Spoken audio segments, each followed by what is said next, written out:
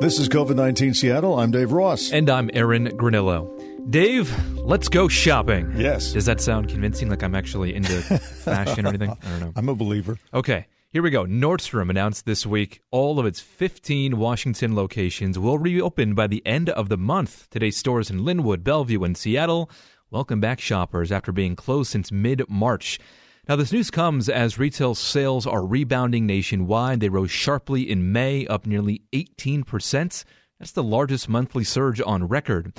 CBS's Maria Villarreal went to one Nordstrom store in Dallas as it reopened the doors at least slightly. Employees wore masks and gloves. PPE was available at the entrance for customers, and there was a steady stream of cleaning in every department. These doors aren't open.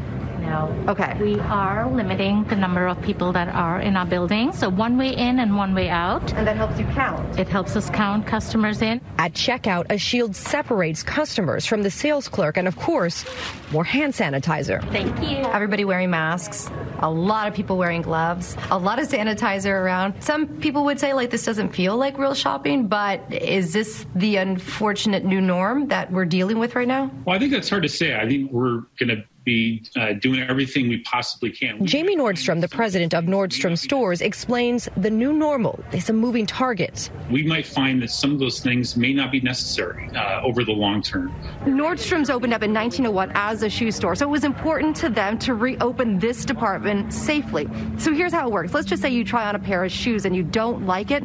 That item goes into quarantine for 72 hours before anybody else can try it on. There you go. Quarantine shoes are part of our new normal now. Retail stores were already struggling as more people shop online. Could the pandemic, though, be the final blow? I hope not. The encouraging signs are there, a 17.7% rise. But, of course, you have to understand that clothing sales were down 63% from this time last year.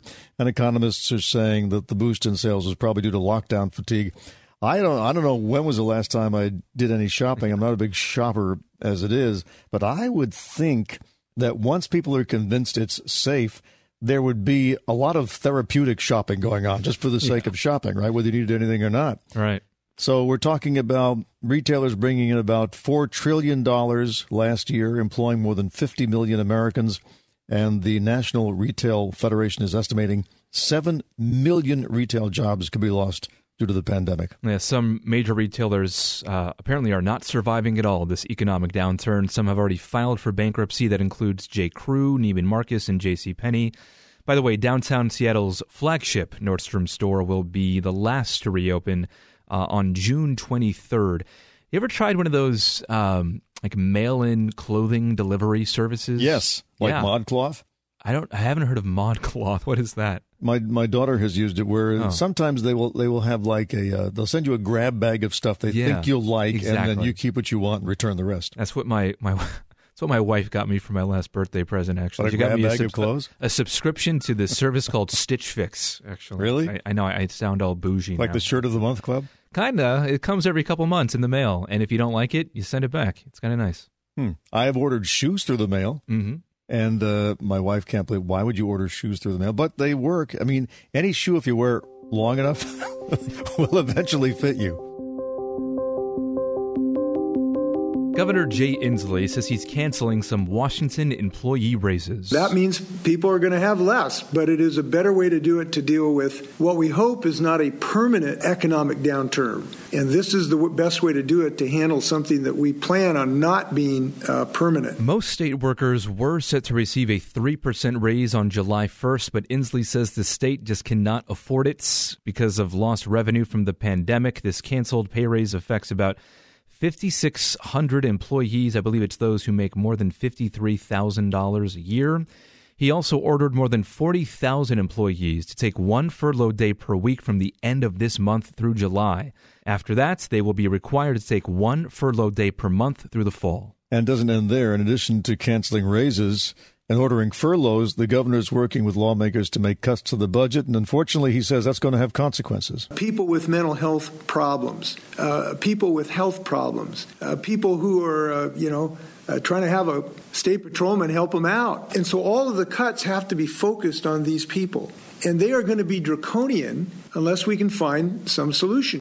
The governor says he's not going to order a special session of the legislature to decide budget changes until he thinks lawmakers are ready to reach actual agreements during any such session. So some lawmakers criticize that stance and say the session should be called immediately. Here's John Braun. He is the Republican Senate budget leader. We already have a significant challenge in front of us. Why would we do anything to make that harder? We should get in, reduce the planned spending scheduled for July 1, and then naturally there will be other things we have to do. But that puts us on a much better footing as we move forward. New revenue projections show Washington State's general fund will have nearly $9 billion less than expected over the next 3 years. About $1 billion of new spending will go into effect on July 1st. So, is it responsible to make these draconian cuts, as Inslee calls it, to social service programs as people are struggling right now? Well, I don't know if they have a choice, right? I mean, the state, unlike the federal government, can't print money. And if Congress isn't going to be forthcoming with aid to the states, and it looks like that's going to be slow-walked at this point, when you cut budgets, you cut people. Money isn't buried. Every dollar goes to somebody. So if you cut it, somebody loses out. Yeah. Inslee, by the way, says he wants another relief package from Congress. As far as I know, Dave, have you heard anything about talks about a new sort of relief package? I know we had that, big. Well, I mean, the Democrats have been pushing for it. Right. Yeah, the Democrats are worried about. Here's the thing: there's a philosophy that you don't want to have a lot of government employees, right? That states are already too fat on the payroll anyway. But people have to work, and states are a major economic driver, spending by the states. A lot of people have state jobs, and those people, the money circulates.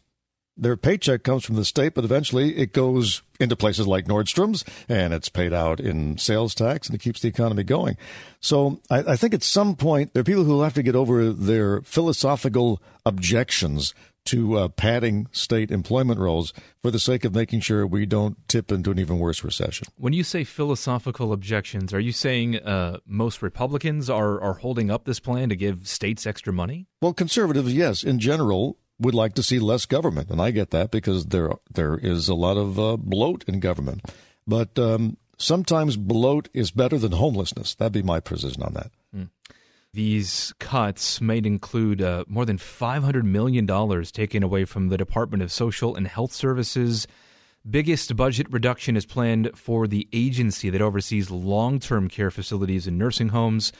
Other proposed cuts the state is looking at right now, they could come from foster care, K-12 schools, the Department of Corrections, too, which has struggled to provide adequate health care for prisoners. And on the topic of prisons, coronavirus cases in prisons and jails doubled last month. Prison deaths from coronavirus rose 73% nationwide. The New York Times reports the 5 largest virus hotspots are now in correction facilities, no longer nursing homes or meatpacking plants. And as high as these numbers are, they may represent an underestimate of the problem because of lack of testing and no consistent obligation to release test result data to the public. California, for example, has tested less than 7% of inmates in the most crowded facilities. New York has tested only 3%. And a prison physician criticized the lack of a clear-cut strategy, and other officials have also acknowledged that testing for cases and then isolating and caring for inmates has been a lot of trial and error. If you recall that riot a couple of months ago at the Monroe Correctional Facility in April, this was after there was an outbreak. A lot of family members were calling on prisoners to be released. And then what followed after that was the governor, Jay Inslee, he decided to release some low-level offenders. I cannot recall the specific number of inmates who were released. But, yeah, that all led to the prison population across the state trying to be reduced so there would be, less crowding in our jail facilities. Right, because your prison sentence should not include a potentially fatal illness.